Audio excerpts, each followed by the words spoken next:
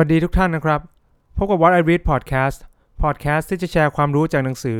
หรือบทความต่างๆที่ผมอ่านแบบสรุปรวบรัดได้ใจความคุณอยู่กับผมพีมรกิจนะครับ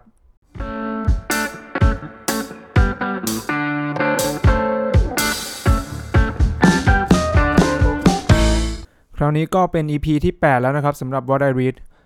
เรื่องที่ผมจะนำมาเล่าในวันนี้เนี่ยคิดว่าน่าจะเป็นประโยชน์กับทุกคนนะครับแล้วก็พวกเราหลายคนอาจจะละเลยเรื่องนี้ไปกันนะครับมันเป็นเรื่องเกี่ยวกับการเงินส่วนบุคคลนะครับที่ใกล้ตัวมากๆเรื่องที่ว่าก็คือการเก็บเงินหรือว่าออมเงินสดไว้นะครับทำให้เราขาดทุนครับแต่ว่าขาดทุนยังไงเดี๋ยวผมจะมาค่อยๆเล่าให้ฟังกันนะครับการที่เราขาดทุนเนี่ยเป็นผลกระทบมาจากเงินเฟ้อนั่นเองนะครับแล้วเงินเฟ้อคืออะไรวันนี้ผมจะมาอธิบายให้เข้าใจกันนะครับเงินเฟ้อก็คือว่าการที่ระบบเศรษฐกิจนะครับมีเงินอยู่ในระบบมากเกินไปทำให้สินค้าอุปโภคบริโภคที่เราซื้อกินซื้อใช้กันเนี่ยนะครับมีราคาสูงขึ้นนะครับทั้งตลาดถ้าจะยกภาพให้เห็นง่ายๆนะครับอย่างเช่นว่า10ปีก่อนครับผมซื้อ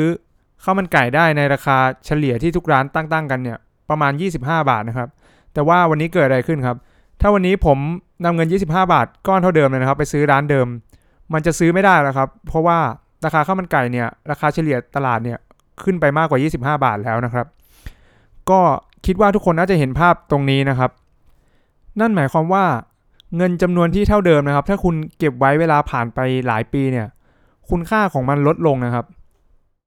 แต่เราส่วนใหญ่ก็คงไม่ได้เก็บเงินสดไว้กับตัวเยอะนะครับหมายถึงเงินที่เป็นธนบัตรพวกเราก็นำเงินไปฝากในบัญชีออมทรัพย์ในธนาคารซะส่วนใหญ่นะครับซึ่งก็เป็นเรื่องที่ดีครับเพราะว่า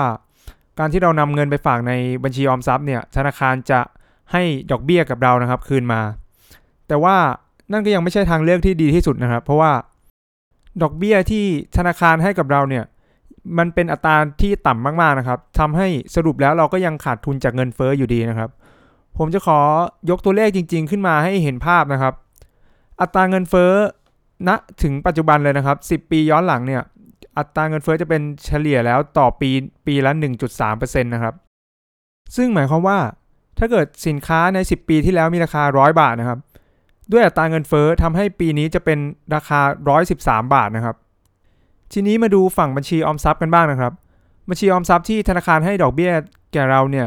ผมดูโดยเฉลี่ยแล้วธนาคารจะให้ประมาณ 0.5% ต่อปีนะครับทำให้ถ้าเราฝากออมทรัพย์เมื่อ10ปีที่แล้วนะครับมาถึงทุกวันนี้นะครับเงินเราจะได้ดอกเบี้ยทบต้นจากธนาคารเนี่ยรวมแล้วเป็น105บาทนะครับก็เหมือนกับเราได้กำไรนะครับแต่ว่า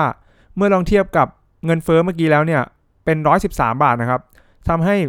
เราก็ยังขาดทุนจากเงินเฟ้ออยู่ถึง8บาทเลยนะครับนี่ผมยกตัวอย่างให้เป็นหลักร้อยนะครับลองคิดดูว่าถ้าเรามีเงินเป็นหลักแสนหลักล้านจะต่างกันมากเท่าไหร่นะครับนี่ยังไม่นับค่าเสียโอกาสที่เราจะสามารถนำเงินที่มีอยู่ไปทำอย่างอื่นให้ได้กำไรกลับมานะครับแต่เราก็ยังโชคดีครับที่เรายังมีทางเลือกอื่นๆนะครับที่ทำให้เราไม่ต้องขาดทุนจากเงินเฟ้อนะครับซึ่งสิ่งที่ผมจะพูดก็คือการลงทุนนั่นเองนะครับแต่ว่าการลงทุนสำหรับคนทั่วๆไปที่ยังไม่เคยศึกษาเนี่ยอาจจะเป็นคำที่แสลงหูซะหน่อยนะครับเพราะว่าทุกคนจะได้ยินข่าวลบทางด้านการลงทุนบ่อยๆนะครับว่าลงทุนแล้วจะเสียเงินต้นไม่ได้เงินคืนอะไรประมาณนี้นะครับแต่ว่าความจริงแล้วเนี่ยการลงทุนมีหลายรูปแบบมากครับแล้วก็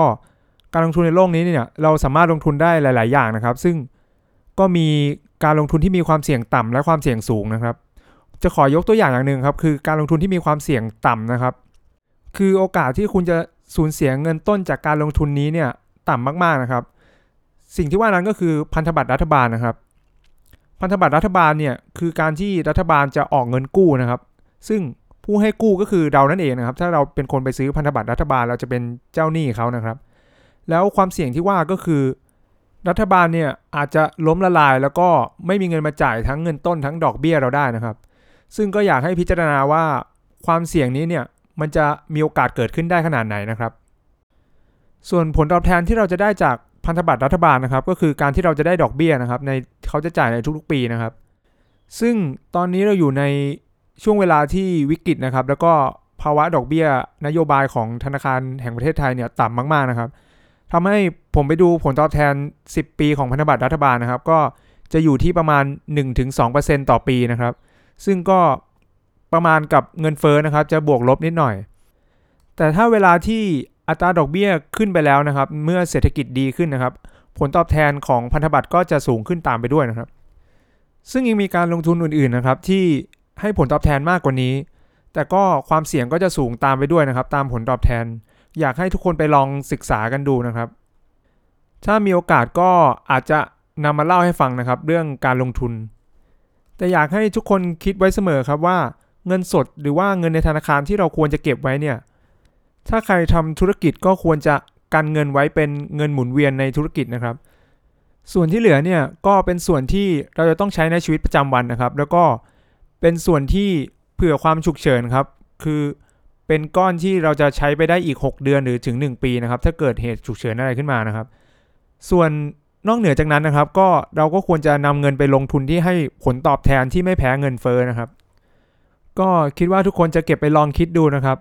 แล้วก็ถ้าคิดว่ามีประโยชน์ช่วยส่งให้เพื่อนๆฟังกันด้วยนะครับแล้วก็ถ้าฟังผ่านช่องทางไหนฝากกด subscribe กันด้วยนะครับแล้วมาเจอกันใหม่ใน EP หน้านะครับสวัสดีครับ